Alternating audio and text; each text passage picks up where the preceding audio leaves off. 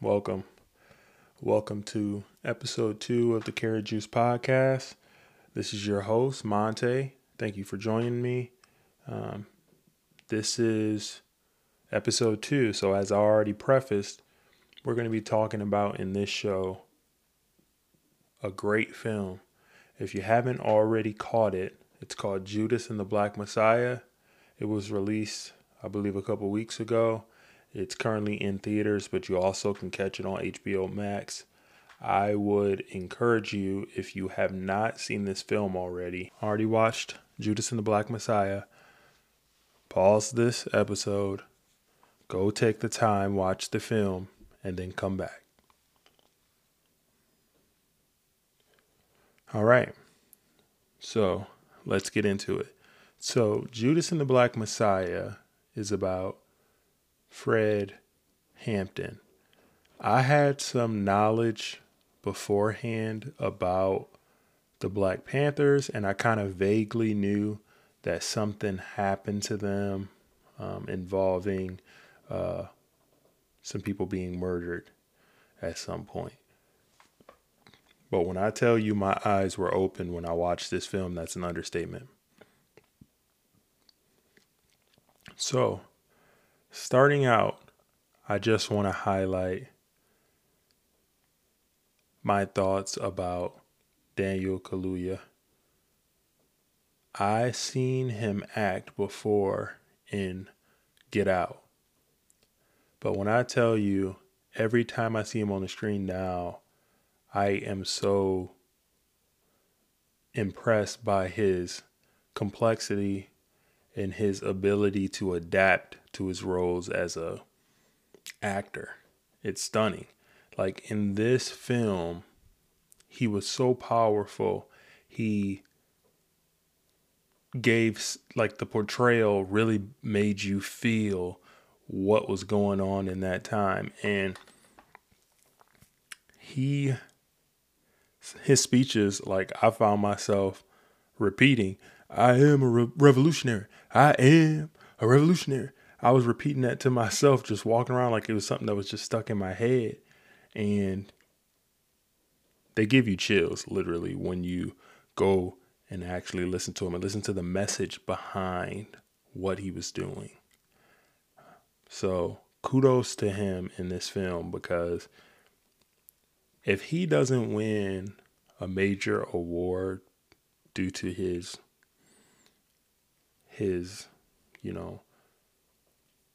attention to detail in this role, I don't know what else the brother needs to do. So that was stellar. And the different trials and tribulations that he had to go through in his life, man, he was very young too while all this was going on, when he was organizing the Black Panther Party and getting people together and unifying people. He was a teenager, and when he ultimately was assassinated, I believe he was 21. So there's a lot there. There's a lot of context that I know for myself, I had to go back and look at and research after I saw the film. But let me not digress too far. So Daniel Kaluuya, stellar performance in this film. I'll watch anything that he's in moving forward. He's starting to get on the level of some of the higher level actors, in my opinion, such as Denzel Washington. Anything he does, I'll watch. My guy, Joker.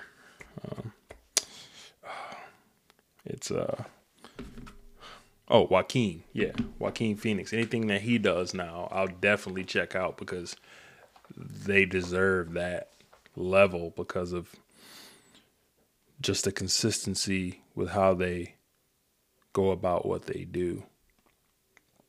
So, in this movie, it's Judas and the Black Messiah, and the parallels to Fred joining the people had a lot of different parallels to Jesus in the Bible. And I thought that the way that this story developed and how he was always thinking of the other person was powerful. I harken back to the time when he was put in prison wrongfully, by the way. I think in the movie it said that he was put in prison because he stole like $70 worth of like ice cream or something nuts like that. And he had to do some significant time for that while the party had been developing, some unity. And they put a bogus charge on him. When I say they, I mean the federal government. So that was wild. I couldn't believe that held up in court. So while that was going on and he was in prison,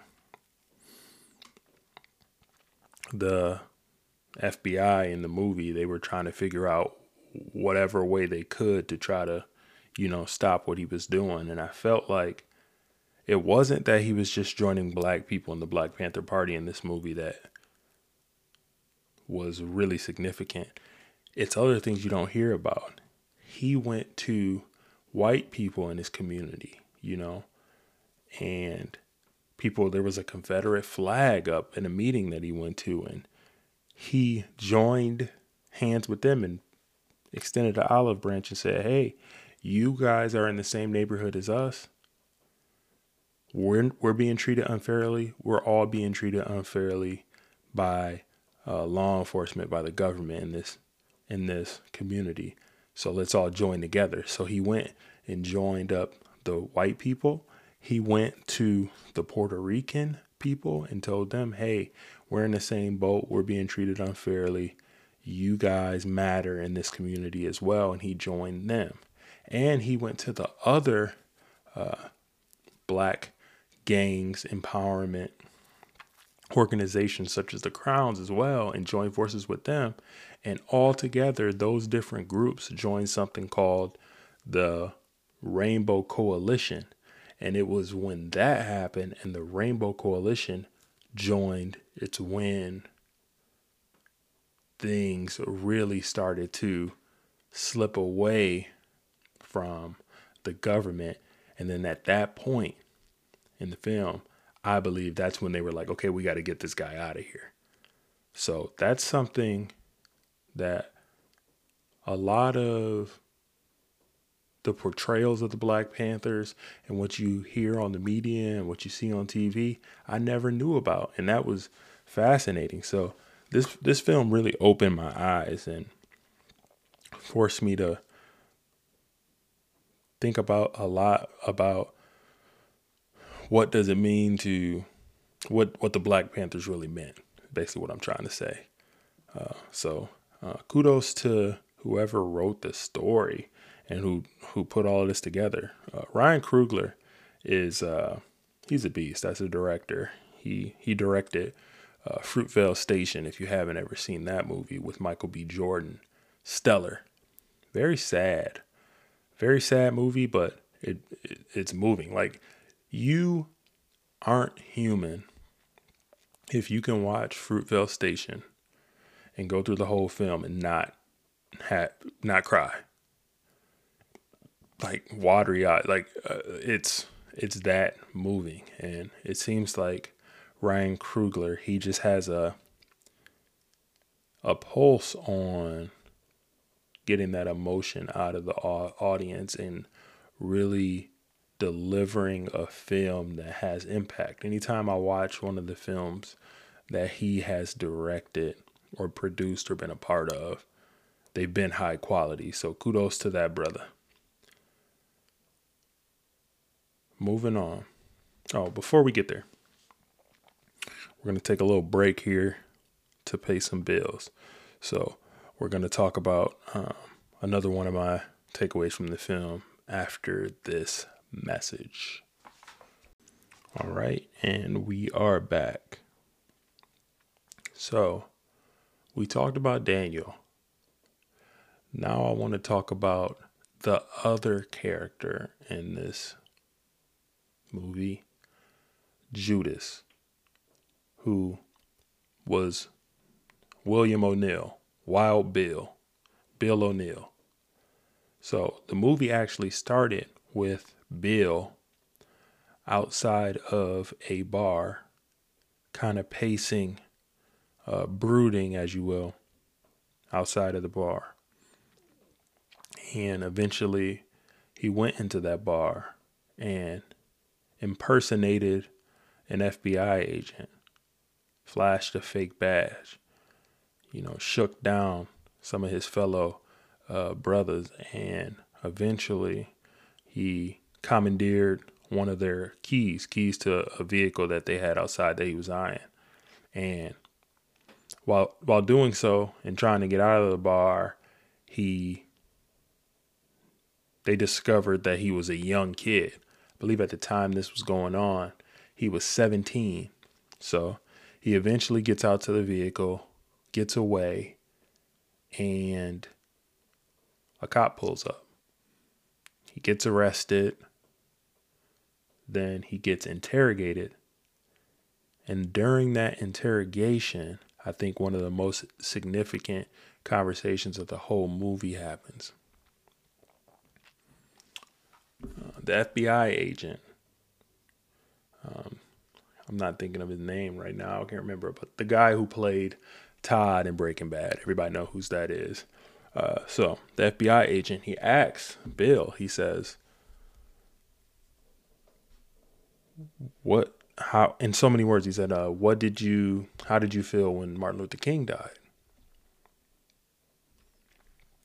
Bill just kind of pauses for a moment, and he doesn't really acknowledge the question. FBI agent asks after that, what did you think of assassination of Malcolm X? And Bill, I believe he says, I really don't have much thoughts on that, or something of that nature. Basically, what I saw, and as it plays itself out in the movie, the FBI agent was probing Bill to find out if he was really down for the cause or not. So fast forward after that point, the FBI gives Bill a deal. If he agrees to be an informant for the FBI, he will not have to serve the 6 years of jail that he had like looming over him or whatever. So during the movie, he's the antagonist and he's the counter to everything that Fred is doing. So Bill ends up infiltrating the Black Panther organization. And during that time, he's learning what they're about. He's going to their courses, their classes about, the organization. And during that time, what you start to see is Bill realizes that they're not a terrorist organization like the FBI is telling him. They really are protecting the community. Breakfast for the children, feeding hundreds of kids in the community, every week, teaching people about their heritage, protecting people who are in need in the community when the powers that be, the government, law enforcement, were not doing their job. They were not holding up their end of the bargain in their neighborhood as far as they were concerned. So throughout the movie, Bill is reporting back to the FBI agent about what he's seeing. And the FBI agent keeps telling him that no, they're bad, they're terrorists and all that. But that's not what Bill is seeing. So he's conflicted. And I'll tell you, when you're watching this movie, I don't know about you, but I felt kind of bad for Bill. It seems crazy to say, but I felt kind of bad for Bill. And Bill was played by Lakeith Stanfield, by the way, really great actor. This was one of his best roles, I believe. But I did feel bad for him because he was so conflicted and he was such a young kid. I didn't realize until after the movie that he was 17 when he got put into this predicament. So the contrast that was made and that was pulled off in this movie between Daniel, the Black Messiah, Fred Hampton. And Wild Bill O'Neill, the FBI informant, I thought it was genius. Because although Fred was the main focal point of the movie throughout the entire film, Bill was just as integral, because I found myself really feeling bad for him because I felt like he was being manipulated the most by the powers that be throughout this entire situation. And there was also multiple times throughout the film where I was hoping that he would change his mind and that he would do the time for the cause. And as we all know, that didn't happen. But my goodness, long story short, the acting, the storyline, the way everything came together was stellar. Oh, and I'm not even mentioning the jazz line, like the theme that played at the beginning of the movie. Hard. It was hard. I loved it. Really, it was old, like mobsterish almost, like gangster in a classy way. Feeling that a lot. So with that, we have Daniel, Messiah. We have Wild Bill, Judas, and then we have the FBI. These three integral parts of the film. And then we have the pretty much wrench that put the twist on the entire thing, which was Fred. He went to prison for the ice cream mishap. And then eventually he gets, he appeals his, sentence or whatever.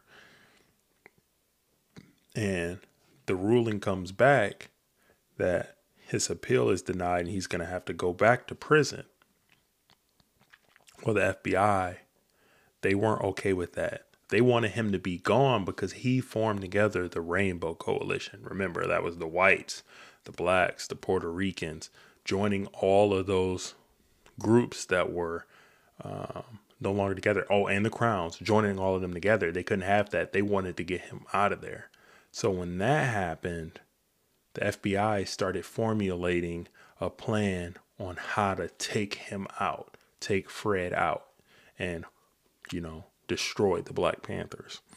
So, more on that later. Got to pay a couple of bills. We'll be right back with the conclusion and some of my final thoughts after this message.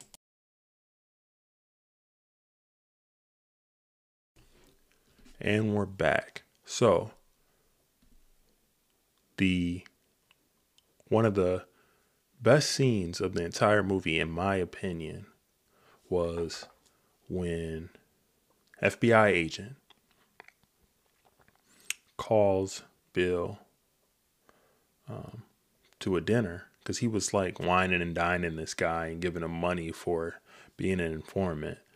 But he called him to a dinner after the ruling came down, called Bill to a dinner and asked Bill, I need the full floor plan to Fred's apartment. And Bill looked back at him and Bill said, you guys have won. The ruling came down already that Fred's going back to jail, right? And then Bill asked him, are you trying to kill him? And Bill was conflicted. He didn't know what to do.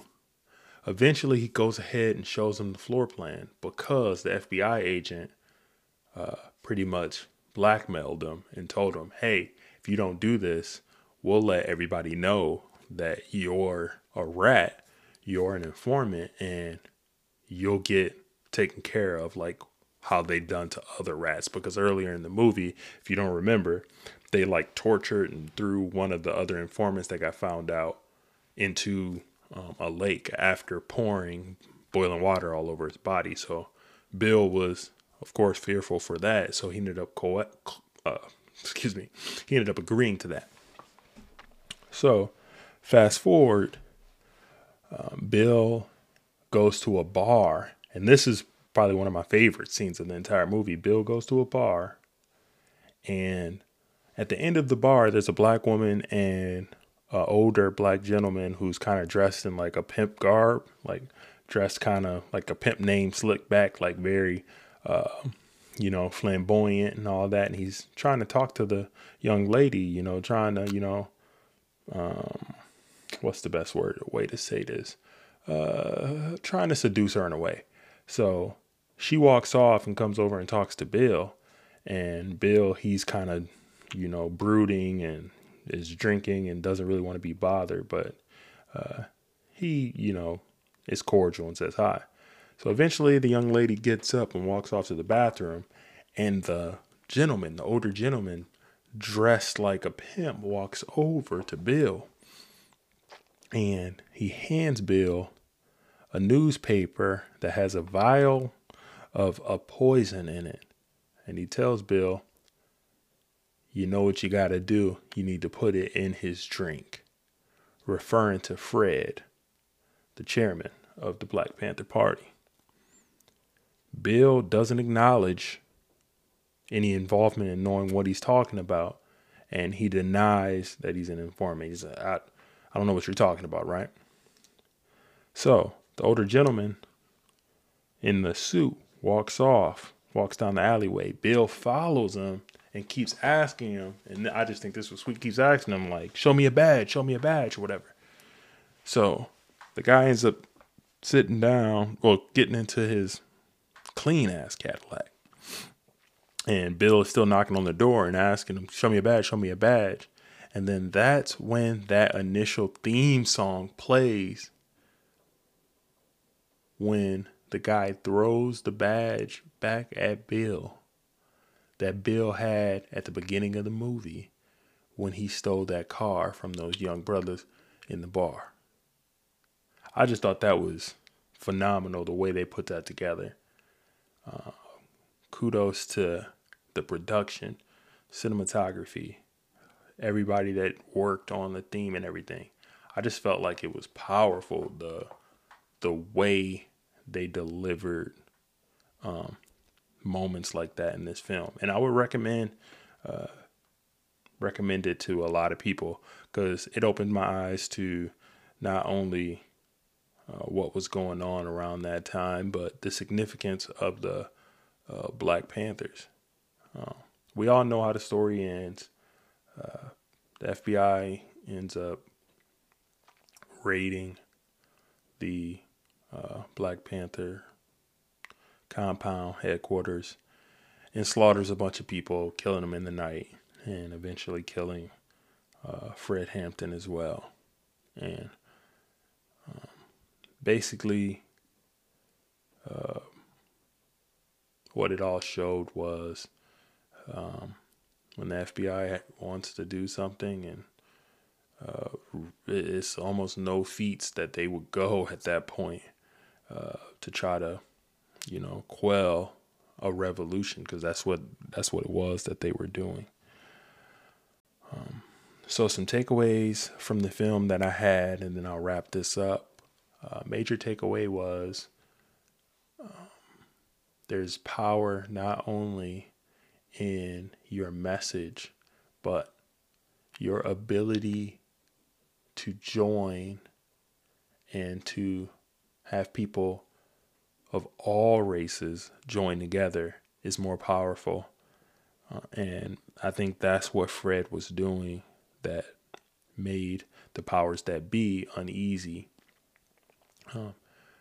And also, wow, I'm almost missing something. The part at the end when it talked about, when it showed the documentary that aired in, I believe, 1989, The Eyes on the Prize 2, that had William O'Neill giving his account of what what he did back then and what he would tell, his children, his family about what he did. When it panned after it showed the actual Bill O'Neal, and it panned, and I think it said, if not that night, but the next day, he committed suicide after that documentary. Wow. I was shocked. He had been carrying that weight for a long time. You would have to think, because honestly, Fred, he did not think about himself at all. He was literally down to die for the cause no matter what. And even at the end, when he thought he was going to prison and the Crowns gave him $5,000 to, flee, he handed that money right back to them and said, no, you need to create a medical clinic for the community so that people of lower, socioeconomic status in the community would have a place to go when they were not well.